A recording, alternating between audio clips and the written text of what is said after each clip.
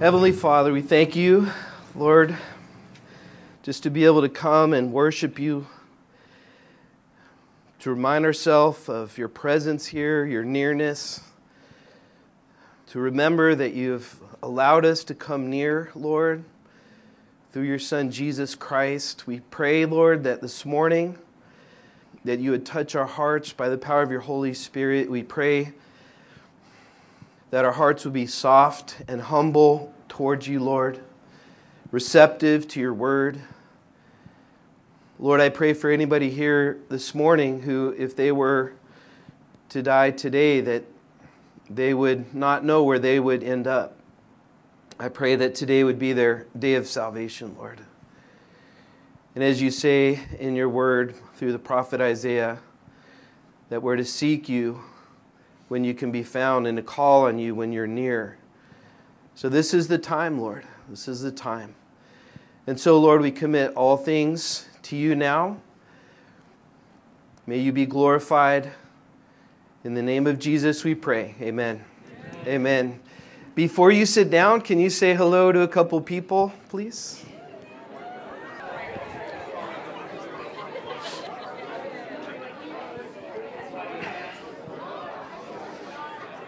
All right, you may be seated. Good morning, everybody. Come on in, have a seat. All right, if you have your Bibles this morning, go ahead and take them out and turn to the book of Luke, chapter 5.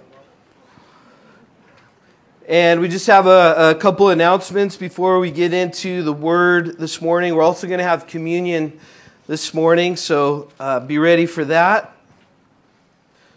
So it's getting closer. We've been announcing our baptism coming up again June 4th, Sunday after church, 1:30 to 5 p.m.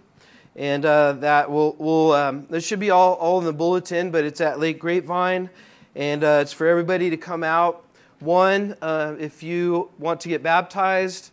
2, if you want to come and just hang out with the body and celebrate those getting baptized. So it's going to be an awesome day. And then this Wednesday night, we're back into the book of Romans, and we're going to be in chapters 4 and 5. And then like to just let you all know, if you don't already, our church supports a missionary endeavor in Haiti. And I talked to Pastor Brian, who heads up Cross the Light Ministries, which if you're not familiar with that, I encourage you just to go online and look it up, Cross the Light Ministries. But he told me a couple things. One, just update-wise, he wanted us to be praying because there's some major shifts going on in Haiti now. And Haiti is one of the top 2 or 3 most dangerous places that you could go right now. And he said what's happening is, it's interesting, the gangs had taken over Haiti, and now the people are fighting back. So now the people are organizing to fight against the gangs, and they're actually organizing with the police to fight against the gangs. So you can imagine what that's like over there. But through all this, Crosslight Ministries has planted churches all across Haiti. And they had an opportunity. He told me on Thursday, so I hadn't got the update yet, but they had an opportunity on Friday, to go in the most dangerous place in Haiti and have an evangelistic outreach. And so I haven't heard how that went yet, but that's just all our prayers. I know a lot of you have been praying for Haiti, all the support. So when you support our church, part of that goes to support the ministries over there. And also, he said that they have an opportunity now where for a short time they have a gas station. If you know anything about Haiti, the gas is a big problem there, and a lot of the gangs have taken over the gas station, so they're not able to get gas. And so for a short time, they have a gas station, and so they're going to stock up on as much gas as they can get before it closes down. So he was asking if anybody wanted to support that just look up Christlight Ministries, and you can just help them buy some gas so they can store up. And that's a major resource. If they have gas, they can help a lot of other people that are on the island there. And so just an update with all that going on. And then I don't know about you guys, but I was just going about my day yesterday, and you hear about another shooting close by. And I have a few friends up there I contacted and made sure they're okay. We're friends with Calvary Chapel McKinney, which is close to there, and everybody is okay there. But just another reminder as we continue to see things like that happen, see things snowballing. We see that's one indicator of just layers upon layers of things. If you start to just list them out like bullet points of all the things that are going on, not just in our country, but globally, you start to realize the Bible is unfolding exactly as it says it's going to, and we are in the last days.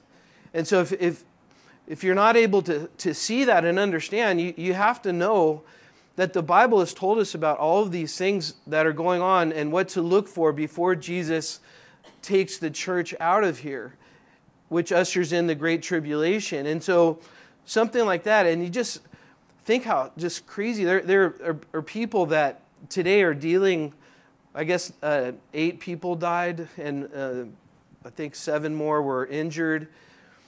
And I just think, what are those people dealing with today? Just, you just wake up to go shopping, and next thing you know, something like that happens. And so, these things are just happening more and more.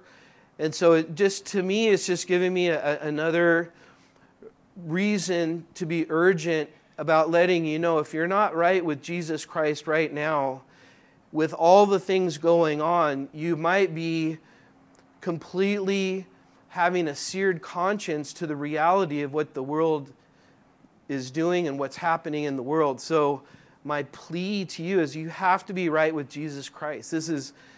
God is giving every warning, every sign, everything you could ever imagine.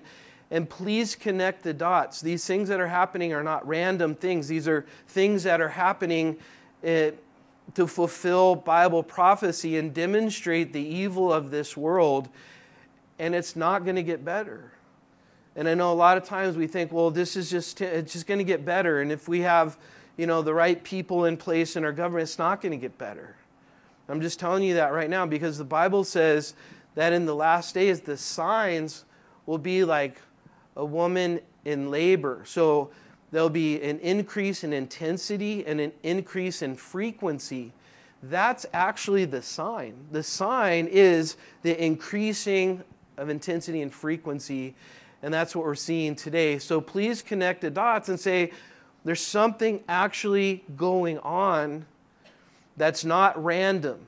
If it just once in a while and a random thing happens, then okay, that's just a random thing. But you start to stack up the things going on and realize this is not random. This is something going on of biblical proportions, and you're feeling that way because it's exactly what's happening, which means Jesus is going to come back soon and take the church out.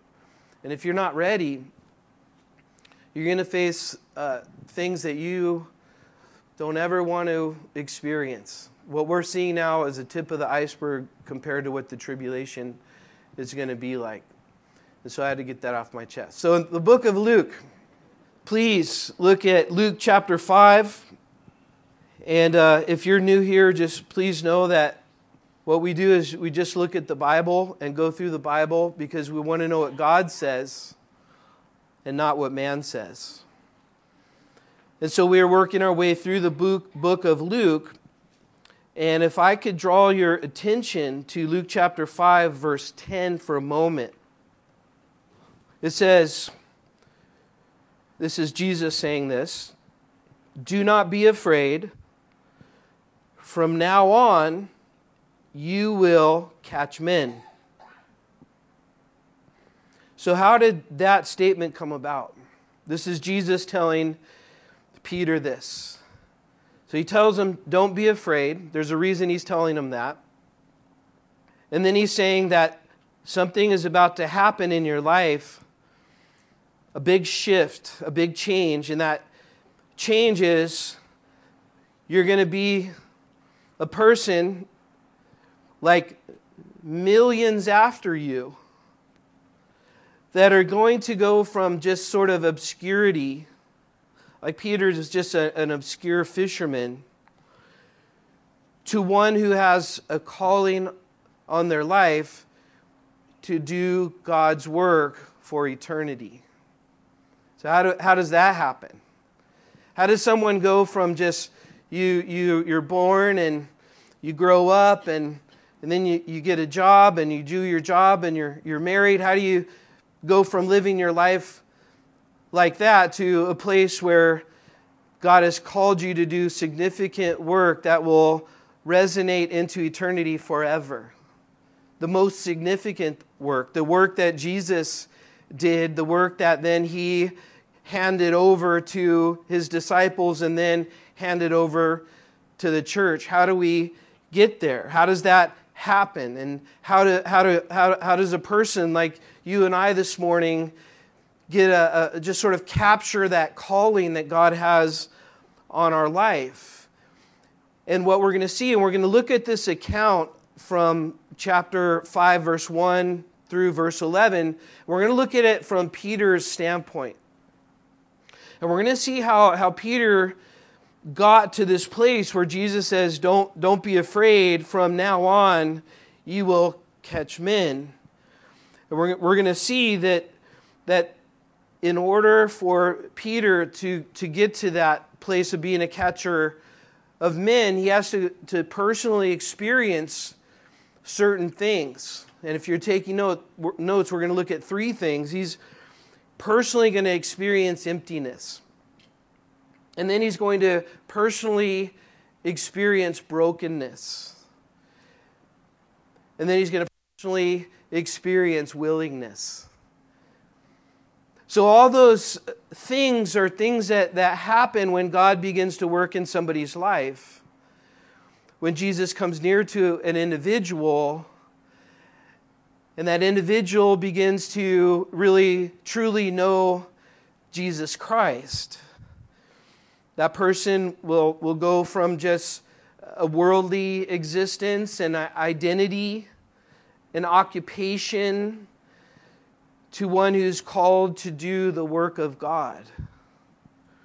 And so let's read through this section of Scripture, then we'll go back and look at it a little more closely. So chapter 5, verse 1, it says, "So it was, as the multitudes pressed about him to hear the word of God, that he stood by the lake of Gennesaret. And he saw two boats standing by the lake, but the fishermen had gone from them, and they were washing their nets. And then he, Jesus, he got into one of the boats, which was Simon's," that's Peter, "and he asked him to put out a little from the land. And he sat down and he taught the multitudes from the boat. And when he had stopped speaking, he said to Simon, 'Launch out into the deep and let down your nets for a catch.' But Simon answered and said to him, 'Master, we have toiled all night and caught nothing. Nevertheless, at your word, I will let down the net.' And when they had done this, they caught a great number of fish, and their net was breaking. And so they signaled to their partners in the other boat to come and help them. And they came and they filled both boats so that they began to sink. When Simon Peter saw it, he fell down at Jesus' knees, saying, 'Depart from me, I am a sinful man, O Lord.' For he and all who were with him were astonished at the catch of fish which they had taken. And so also were James and John, the sons of Zebedee, who were partners with Simon. And Jesus said to Simon, 'Do not be afraid. From now on you will catch men.' So when they had brought their boats to the land, they forsook all, and they followed him." So there you have it. You have this account of Peter, his interaction with Jesus, his unexpected encounter with Jesus, and how that changed him. And if you were to sort of fast forward from this point a little further down, you would realize that it was Peter who was the first preacher of the church in the book of Acts, who at his preaching, 3,000 people in his first sermon came to be born again and know Jesus Christ personally. And then a little bit later, another 2,000 were added, to where just in the very beginning of Peter's ministry, there were 5,000 new converts to Christianity. And he was just a person just like you and I. Wasn't anything special, wasn't super credentialed, wasn't super talented at preaching or theology or any of those things. He was just touched by God in such a way where he experienced God to the extent where he became a follower of God. And so, as one commentator has said, God doesn't call the qualified, he qualifies the called. And so let's look a little closer at just the particular scene that's at hand. And it's right after Jesus had been in Capernaum, a little town on the Sea of Galilee there. He went into the synagogue and he cast out a demon in the synagogue. He went from there to Peter's mother-in-law's house and he healed her. And then multitudes of people came to him to be healed and have demons cast out of him. And then he went to be alone with the Father, to pray to the Father. And as he was doing that, he just had multitudes of people coming, wanting him to heal them. And he said that he needs to go. He couldn't stay there in Capernaum because he wasn't about just healing people and the physical miracles. He was about preaching, he said, the kingdom of God. And so he had to keep going from town to town. The miracles weren't the thing. The miracles were just to substantiate the fact of his preaching, that his preaching was, he was truly preaching as God in the flesh. So his miracles were substantiating that. And so here we just have him in full swing ministry. In those 3 years around the Sea of Galilee, just ministering to people. And now here we pick up another account of that. So it says in verse 1, it says, so it was just this continuation of the ministry of Jesus. It says that there are multitudes, thousands of people at this time were pressing Jesus. So it'd sort of be like being at a concert at the front against the stage. And people are really excited about the concert.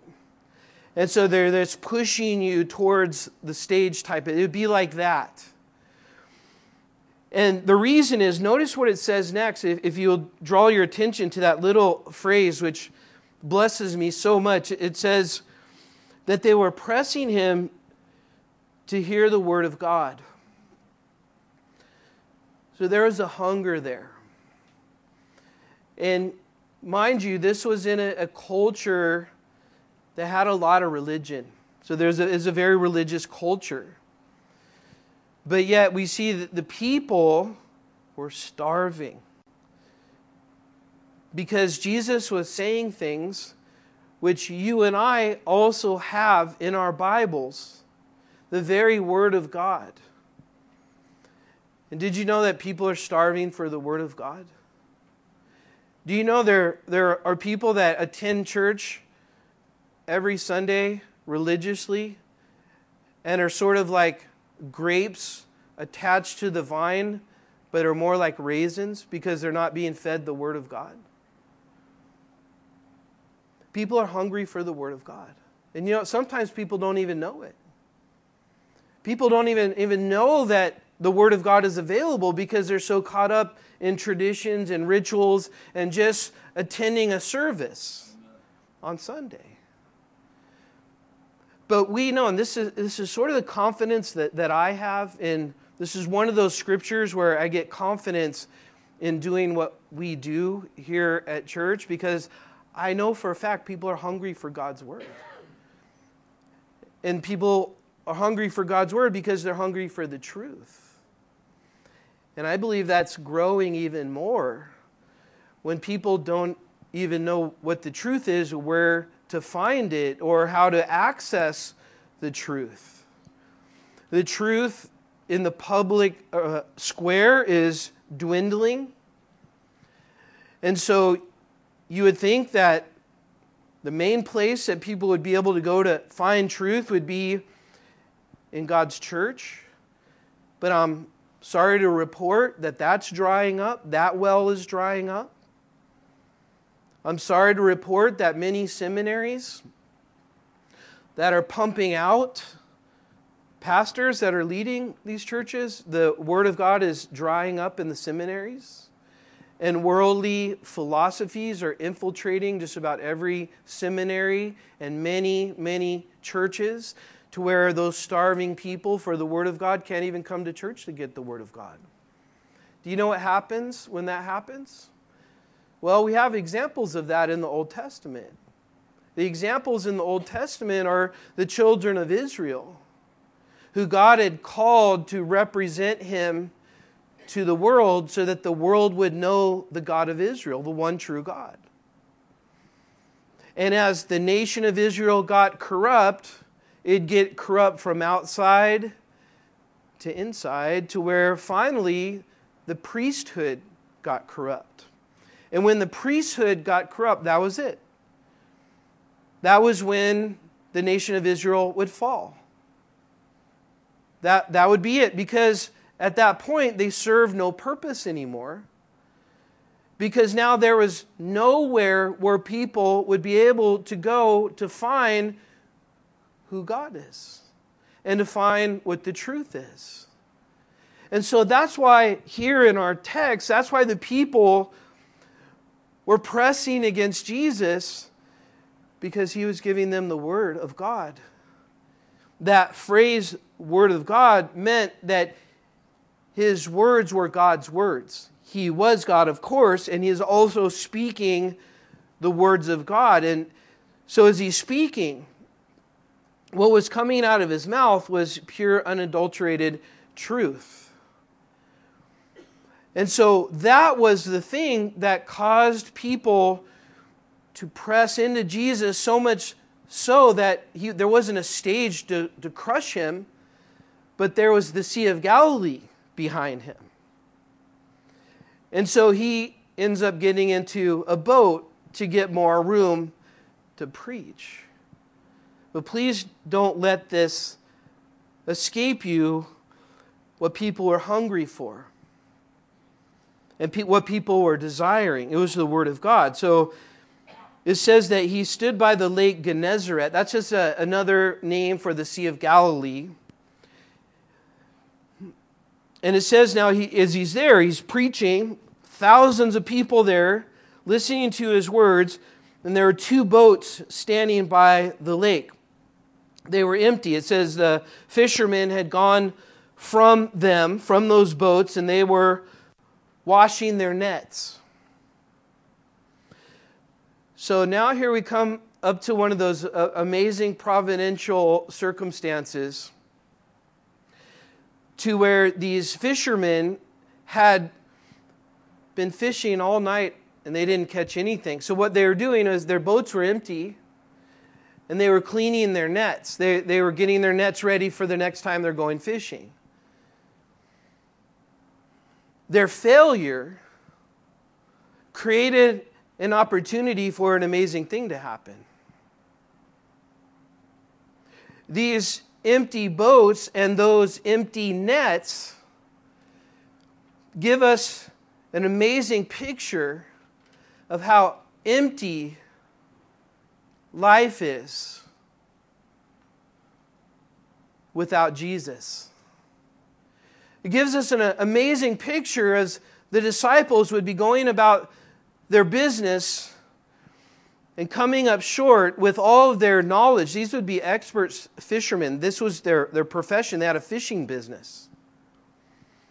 They grew up on this lake. They knew all the ins and outs of the lake. They knew all the weather patterns, the fish patterns. They knew everything. They're experts. And yet, even with all of that, their nets were empty. They're confronted with the reality of how insufficient their own efforts can be at times. But this created this huge opportunity for one of the most amazing things to happen in the Bible, just like many of our failures create opportunities for some of the greatest works of God.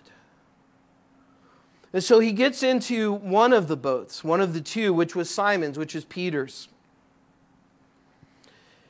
And Jesus asked him to put out a little from the land. Hey, Peter, can you push the boat out a little bit? And he sat down and he taught the multitudes from the boat. So the emphasis here again is on Jesus teaching the word. That's why people were coming. That's why Jesus came to preach and teach the kingdom of God. He was meeting the spiritual hunger of the people.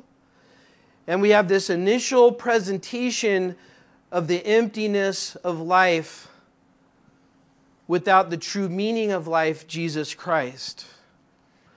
Now this is not something new, but this is something that we see all throughout the Bible. The emptiness of life without God in it. And I want to read from the book of Ecclesiastes, just a little section of that. Feel free to turn there, but you don't have to. I'm going to just read that briefly. But the book of Ecclesiastes, which is right after Proverbs, is a book written by the man who had it all. I mean, he had it all. Solomon. Solomon had it all, and he had the means to get it all. And he says this: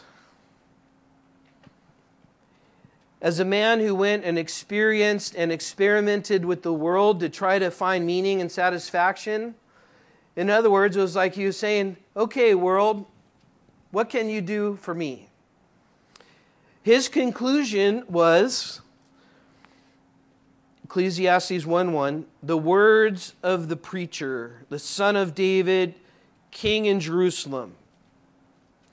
Vanity of vanities, says the preacher. Vanity of vanities. All is vanity. You know what that means? Empty. I'm pretty sure a lot of you are here today because you have realized at a place in your life wisely that everything in this world is empty. And I'm sure, because I know a lot of you, that you're here because God revealed Himself to you at the place where you realized that whatever you were doing to try to fill your heart, to try to find satisfaction, to try to find meaning and purpose, that all of that was, like the preacher said, vanity of vanities, all is vanity. And then he goes on and says, what profit has a man from all his labor? Meaning my occupation, my work. A lot of people try to find meaning and identity in their work and their occupation. Yes, that's one of the biggies. And he says, what good is all of that in which he toils under the sun? One generation passes away, another generation comes, but the earth abides forever. The sun rises, the sun goes down, and hastens back to its place where it came up.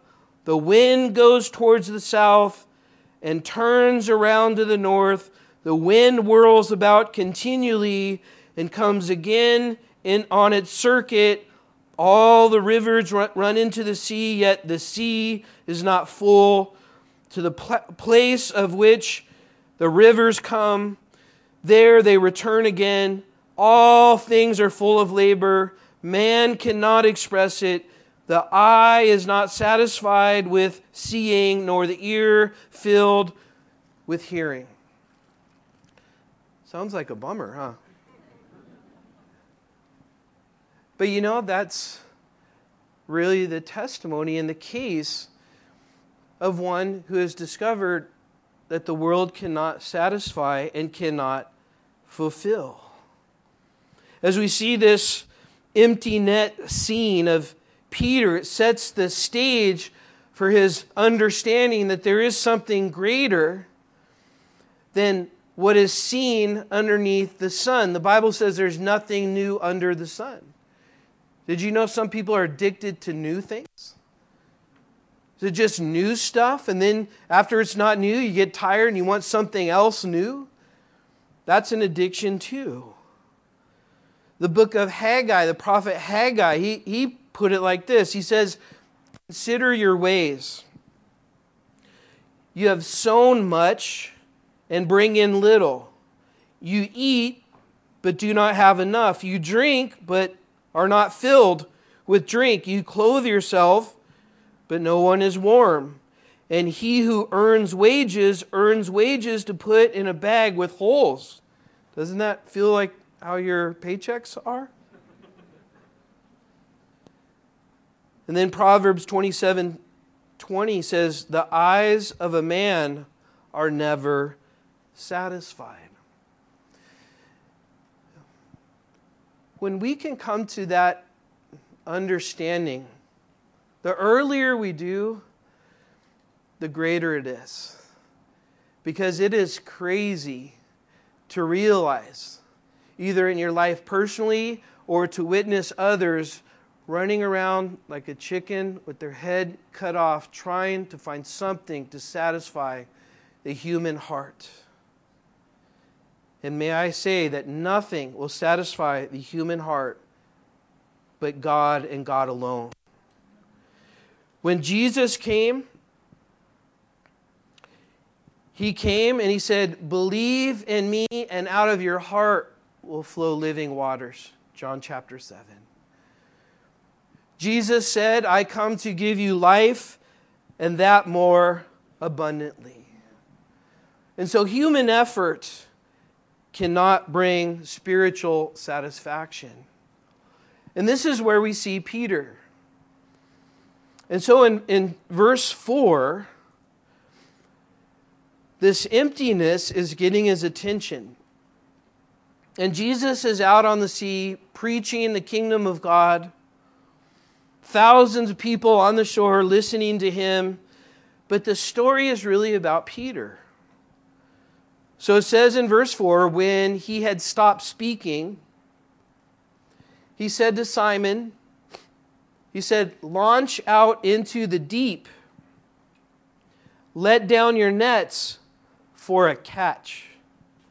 He's telling him specifically, Peter, and think about this. Jesus is displaying the fact that he is God. He's revealing attributes that the Jewish people would know that God would have. And one is that you would have to be able to be all-knowing, omniscient. And here Jesus is displaying his omniscience, meaning that he knows all things. He's also displaying his power over all things. And so as he tells Peter to go out, he's actually telling him the reason you're going to go out is to catch something. He's saying that. So he's putting it all out there. Which, if you think about it, he's setting this up so Peter knows that he is God. Because he didn't just say, well, I think there might be some fish over here, or maybe try there. He's saying, go out to a specific place at a specific depth at a specific time, contrary to every fisherman's knowledge about fishing. This was not the time where you catch fish. You catch fish at night or at early morning, not at midday. But Jesus tells him to go out for a catch. That's my type of fishing. I don't really like fishing too much, but I like catching. That's the problem with fishing. There's not enough catching. But here he's saying go out and catch. So I'm all on board with that. But Simon answered, and he says to him, Master, it means boss or someone like in authority. He's not ascribing deity to him at this point. He says, we have toiled all night and caught nothing. And if I can't think of a better phrase or term or section of Scripture which describes the meaningless of life and the humanness of living in this world is that of toiling. That word toil means to work to fatigue and ending up with nothing. Sort of like another phrase is just spinning your wheels, or the picture of a hamster on a wheel. A lot of action, but not going anywhere, just moving. And a lot of us, we do things to feel significant, to try to feel significant, to try to feel important. But at the end of the day, what does all of that really matter? That's what's happening. Toiling, working, but what is the significance about that? The Bible tells us to work hard. That's an honorable, godly characteristic. But it's not just working hard. It's not just going to the gym and standing there. But it's actually exercising oneself in the things of the Lord. Hard work is exercising oneself in the things of the Lord. If not, it's meaningless. This is what the Bible's saying. It's completely meaningless. The emptiness that you're feeling here is what Peter would be feeling, and he's expressing that. And he's telling Jesus, who's saying, hey, go over here and cast your net. Why is Jesus saying that? Because he's teaching Peter that only he can fulfill him through a physical example. And Peter says it himself. I worked all night and nothing. Meaningless. Empty. But he says this. And this, I'm so happy for this. He has to let Jesus know, okay, I've already done everything. So you can tell me to go out, but I've already fished. I've already been out all night. I've already done all that. But I'll do what you want me to do anyway. So he says, nevertheless, and here's what's key about this, at your word, I will let down the net. That's the key. So here's where things get really interesting, not only in our text, but also in all of our lives. When we act on the Word of God, not just hear, not just appreciate from a distance, but when we start to act on God's Word, that's where things really start to change. And Peter says this, and Peter's going to obey the words of Jesus despite the fact that it's against his understanding. See, he doesn't understand. Doesn't make sense. And so many of us can get caught up in not being obedient by faith because God's word says so, but instead we worship our understanding. We worship our ability to fully comprehend everything.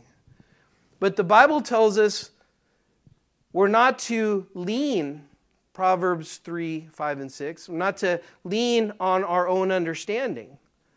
But in all things, acknowledge the Lord and He'll direct our paths. So some of us are getting all tripped up because we don't understand.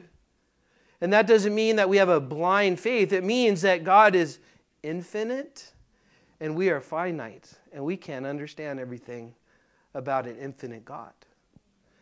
And so what we do is like Peter says, I don't get this. I don't understand. This doesn't seem right. But your word says it. So I'm going to do it. So he lets down the net. Remember, this is a lot of extra work. He was done for the day. He was tired. He was going to go home probably and get ready for the next fishing. But this is effort. This is energy. And he didn't believe anything was going to happen. He was just sort of appeasing Jesus. Okay, Jesus. But in verse 6, when they had done this, then they caught a great number of fish, so much so that their net was breaking.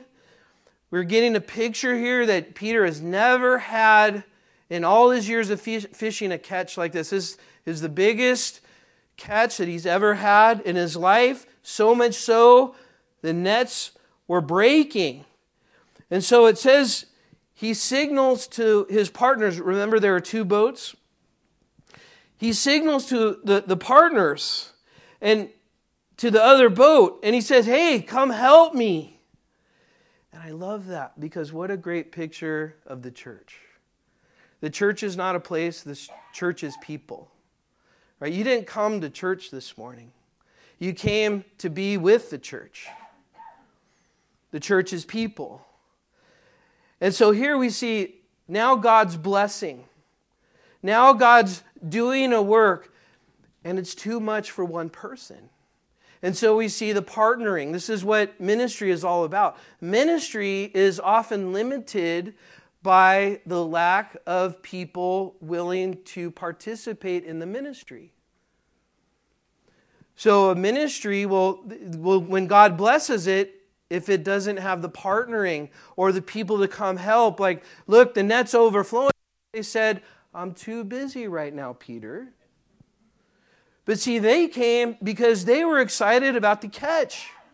They wanted to be part of this amazing work of God. And that's what it's like in a church body. It's we are all participating to contribute to the work of God so the work of God won't be hindered in any way. And so they come in verse 7 to help. And it says they came and they filled both boats. So much so now the boats are sinking. And I was reading that. And I just thought, that is amazing. I want to sink in God's blessings. That's the kind of sinking I can sign up for. And it's all due to what? To being obedient to following God's word. Just following God's word. Peter didn't do anything of himself, only that which God told him to do. Remember the night before, he was working so hard and was producing nothing. Do you know that's one of the philosophies of our church? Before we had our renovation, we had on the back wall, it says, it's the Lord. Because we recognize and realize if anything is going to happen here, it's going to be the Lord's doing, not our cleverness or our smartness or our education or whatever it is. It's going to be the Lord. And so this is what God is teaching. Jesus is teaching Peter. He said, look, this is what your work ends up in. Nothing. This is what my work ends up in. You're sinking in blessings. You have so much you don't know what to do with it. And so you need partners to help you to come and to manage this catch that God is bringing. And so this is what is being taught to Peter. Jesus is saying, hey, look, through me you can do all things, but on your own you can do nothing. And when Jesus said that in another place, he was talking about spiritually, you and I have no ability to bring about spiritual things, but God does and will through us if we're simply obedient to what he says to do. So, in verse 8, Peter saw it. Imagine Peter, the frustration of the night before, maybe moving around to try to find different spots. You know the feeling when you go fishing and you reel in? You think you have something and it's like weeds on your hook, or it's just so disappointing. And just imagine this is his living, this is his livelihood. He'd have to go sell these fish to make a living, and every time they pull up the net, there's nothing in there. And they'd go to another place and drop it down. And that went on all night until finally it was too late. It was over. It was done. And then Jesus says something, then all of a sudden their two boats are sinking because of the weight of the fish. Well, this caused a reaction. And Peter, when Peter saw his reaction, was he fell down at Jesus' knees. So here's the shift. Here's what Peter is experiencing. Here's how he's getting to the place where he's going to be a catcher of men. He's personally is experiencing and going through the emotions of emptiness and working without meaning. And he's going through that emptiness. And that emptiness then leads to this amazing revelation that he has of God. And it caused a physical reaction. And he fell down at Jesus' knees. He was broken. That's what this is. He's broken. This self-sufficient, expert fisherman who relied on his knowledge, his understanding, his strength, his ability, all of that, when he saw Jesus and understood who Jesus was all undone. That's the best way to say it. He was undone as a person. Broken. Humble. And he says this, it's very interesting. He says to Jesus, he falls in and he says to Jesus, depart from me. He's saying, Jesus, you need to go away. That's an interesting thing for him to say. You would think he would say, Jesus, you want to join our business? Can we be business partners? I'll give you 90%. I don't care. Just show up once a week and I don't care. You would think this would make Peter, this success, you would think that would make Peter more worldly or more desiring to be successful in his occupation or whatever. But it did just the opposite. Because what happened was he saw things the most correctly that he's ever seen them in his life. He saw everything in perspective to Jesus. And because of that, he told Jesus to go away. Why did he do that? Because this is what happens. This is a normal reaction when one gets closer to Jesus. We don't want to be that close because we realize our sinful condition before him. That's why Peter said, okay, now I know who you are. You're God. And that means he was experiencing the holiness of God and the glory of God. And because of that, he said, you need to go away. And he was afraid. He was afraid to be in his presence. God's holiness is like a consuming fire. This instant fear of God arrested his heart, where now he's not prideful and self-sufficient. Now he's on his knees and he said, Jesus, you need to go away. He said, I'm a sinful man. Oh Lord. Peter comes to the most important revelation about himself that he's ever had in his life, and it's the realization that before God, he is sinful.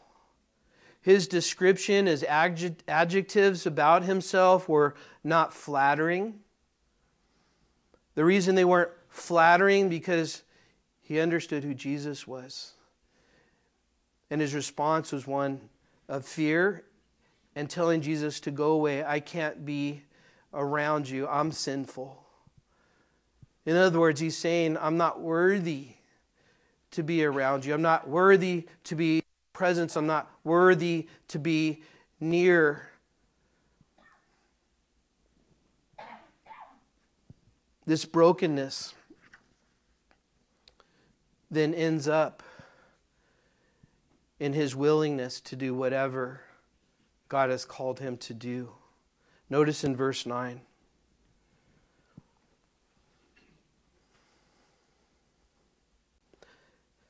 It says, for he and all who were with him were astonished at the catch of fish. And so also were James and John, the sons of Zebedee, who were partners with Simon. And Jesus said to Simon, don't be afraid. From now on you will catch men. That's how we got here. We got to this place through the realization of Peter of his own emptiness without God, which led to this extreme brokenness before a holy God that in a way he was crying, have mercy on me. And Jesus, his response to that person was, you'll notice here in verse 10 at the end, do not be afraid, from now on you'll catch men. This is the amazing tension of this holy God who you and I have no business being near because he's so holy. Our sin separates us from him, but yet he bids us to come near and not be afraid. That's the tension. So when we have this reverence of God and knowing his holiness and his mightiness and his power, that we should cower in his presence. But yet he says, don't be afraid. You're going to be part of what I'm doing now. This is the experience that has caused Peter then to be willing. He now has experienced the true God and his love and his mercy, a God that doesn't want to strike him down, but a God that wants to take him in his arms and love him into the kingdom. And so he gets his calling. From now on, you will catch men. And so when, verse 11, when they brought their boats to land, this is the ultimate result of all that. They forsook all and followed him.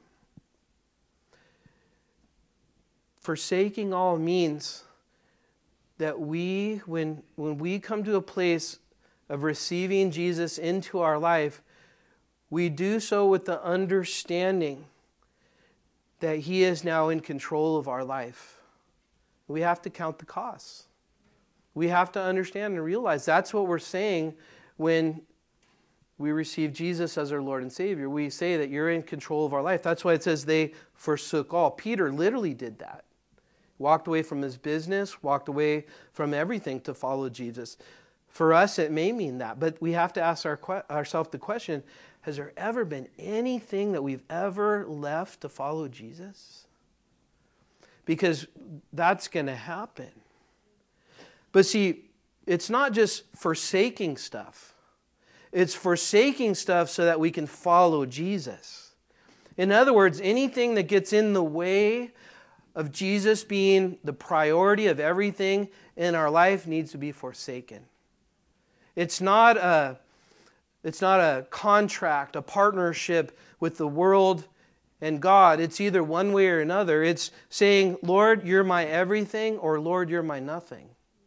And that's the problem many people get in. They don't understand what it means to follow Jesus, to truly be a follower and a believer that's been touched by God.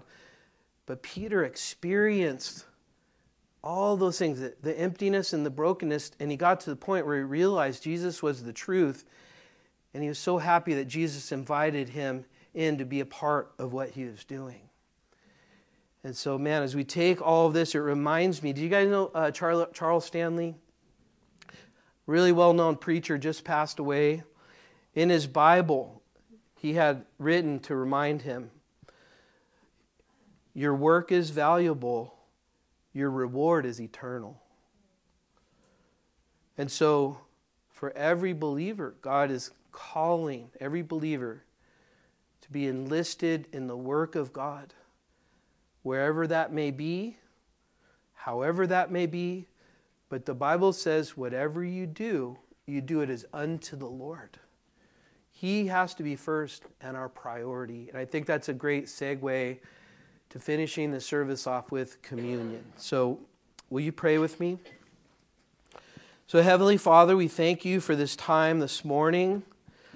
We thank you for your word. We thank you for the truth. Lord, as we get closer to you, as you draw near to us, it's normal to feel convicted, and it's normal to feel like we want to push back and we want to resist. These are normal things that we see in Peter, that he wanted you to depart from him. And there may be some or many here today that just sort of don't want to get too invested in the kingdom of God. Maybe some who just don't want to get too serious about it or too committed to it. And I just want to encourage you to don't worry about any of that. Just worry about what Jesus says and follow him. And as you do, you will find that there is nothing better as a human being to be a follower of Jesus Christ. Nothing more satisfying, nothing more fulfilling, nothing more meaningful, nothing more purposeful. And so, as we get into communion, I just want to say a couple things. And let's just continue in prayer. Let's just continue in this just meditation on the Lord and the things of the Lord. And just want to say two things. One, today, just want to give you an opportunity if you're not a believer in Jesus Christ. The Bible says to call on him when he's near. And so I want to give you that opportunity right now. You could do that right where you are, right in your seat. But as I mentioned earlier, we're seeing things unfold in this world. It's just the world is screaming about what the Bible says it being the end times, and this is serious stuff. And so we want to give you this opportunity. Today the Bible says we have all sinned and fallen short of the glory of God. And the wages of sin is death, the separation from God for all eternity. And that God demonstrated his love for us, that while we were still sinners, Christ died for us. And so here's your part. Jesus did his part. Here's your part. Whoever would believe and put their faith in the Lord Jesus Christ, they would be saved. And so you can do that right now, right where you are, right in your seat, and just cry out to the Lord and say, Lord Jesus, save me. I'm a sinner. Thank you for dying on the cross for my sins. Thank you for making the way for me, as you are the way, the truth, and the life. I give my life to you now, in Jesus' name. Amen. If you did that, the Bible says, and if you truly meant it in your heart, the Bible says you are born again, you're a new creation in Christ, all your sins have passed away. You are not going to be held accountable for any of your sins that you ever have done or ever will do, because Jesus paid the price for every single one of them. It means you're free in Christ. And when the Son sets you free, you're free indeed. And you could take communion today. So we're going to do communion. What's communion? Communion is for a Christian. And it's a remembrance that Jesus and His work are something that we have received into our life, and it's become a part of our life. That's why we take the bread, and that's why we take the cup. The bread represents His body, the cup represents His blood. And when we take communion, we're doing it as believers, saying, I believe and receive the body of Christ who died for my sins, and the blood of Christ which washes away my sins. That's what communion does. And so we're going to have the ushers come forward. Let's continue in a state of prayer and hold on to the communion elements. Come on, guys. Come on forward. And just hang on to the elements and we'll take it all together. If you're not a Christian, I just encourage you just to let the communion go right by. No harm, no foul if you're not sure about all that stuff. But I do encourage you to make this the day that you become a believer in Jesus Christ. So let's just spend some time in prayer.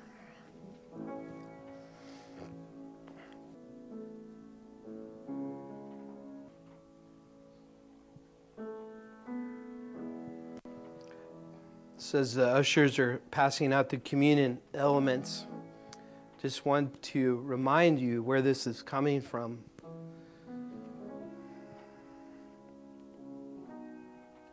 Jesus in the upper room right before He was taken is having the Last Supper with His disciples. And as He was in that room with His disciples, His closest followers, pass around the bread, pass around the cup, and He said, do this in remembrance of me. He was instituting something that would be done after He died and rose again, because He wants us to be mindful of what He has done. And so the bread represents His body that was on the cross, that He gave for our sin. And the blood represents the blood that was shed to wash away our sin. And so it was through the act on the cross, through that work, that one could be made right with God by putting their faith in what He had done. They are going back to the Passover. So they were Jesus was celebrating the Passover feast. The Passover feast was to commemorate the children of Israel when God delivered them from Egypt and the death angel passed over them because of the sacrifice and blood that was applied to their doorpost. So when the Jews were delivered from bondage and slavery in Egypt for 400 years by the hand of God, the death angel passed over them. It was all to signify the day that would come where Jesus would be the Passover lamb once and for all, fulfilling that picture and being the atonement for our sins that the Passover lamb at the Passover meal would commemorate. And so now there's no more atonement needed. There's nothing else to do. There's nothing else to earn or to gain because Jesus did it all. And when He was at the cross, He said, it is what? It is finished. And so here you and I are doing what Jesus said to do 2,000 years ago to commemorate that, yes, indeed, I have received the finished work of Jesus Christ on the cross, that He died on the cross for my sins. And now I am justified before God, and I'm treated as a child of God, accepted into His presence, and will be for all eternity, all because of what Jesus did on the cross for our sins. So let's take communion. Let's take of the bread first, which commemorates the body of Christ on the cross. And then the cup, which represents the blood of Jesus that was shed to wash away all our sins. Well, thanks be to God. We're going to stand and worship the Lord before we go. If anybody would like prayer this morning, we're going to have our prayer teams up front. Just come forward as we sing this last song. They'd love to pray for you. We've seen God work amazing things through the prayer times that we've been having at church after the service. But let's worship the Lord one more time. Let's glorify His name.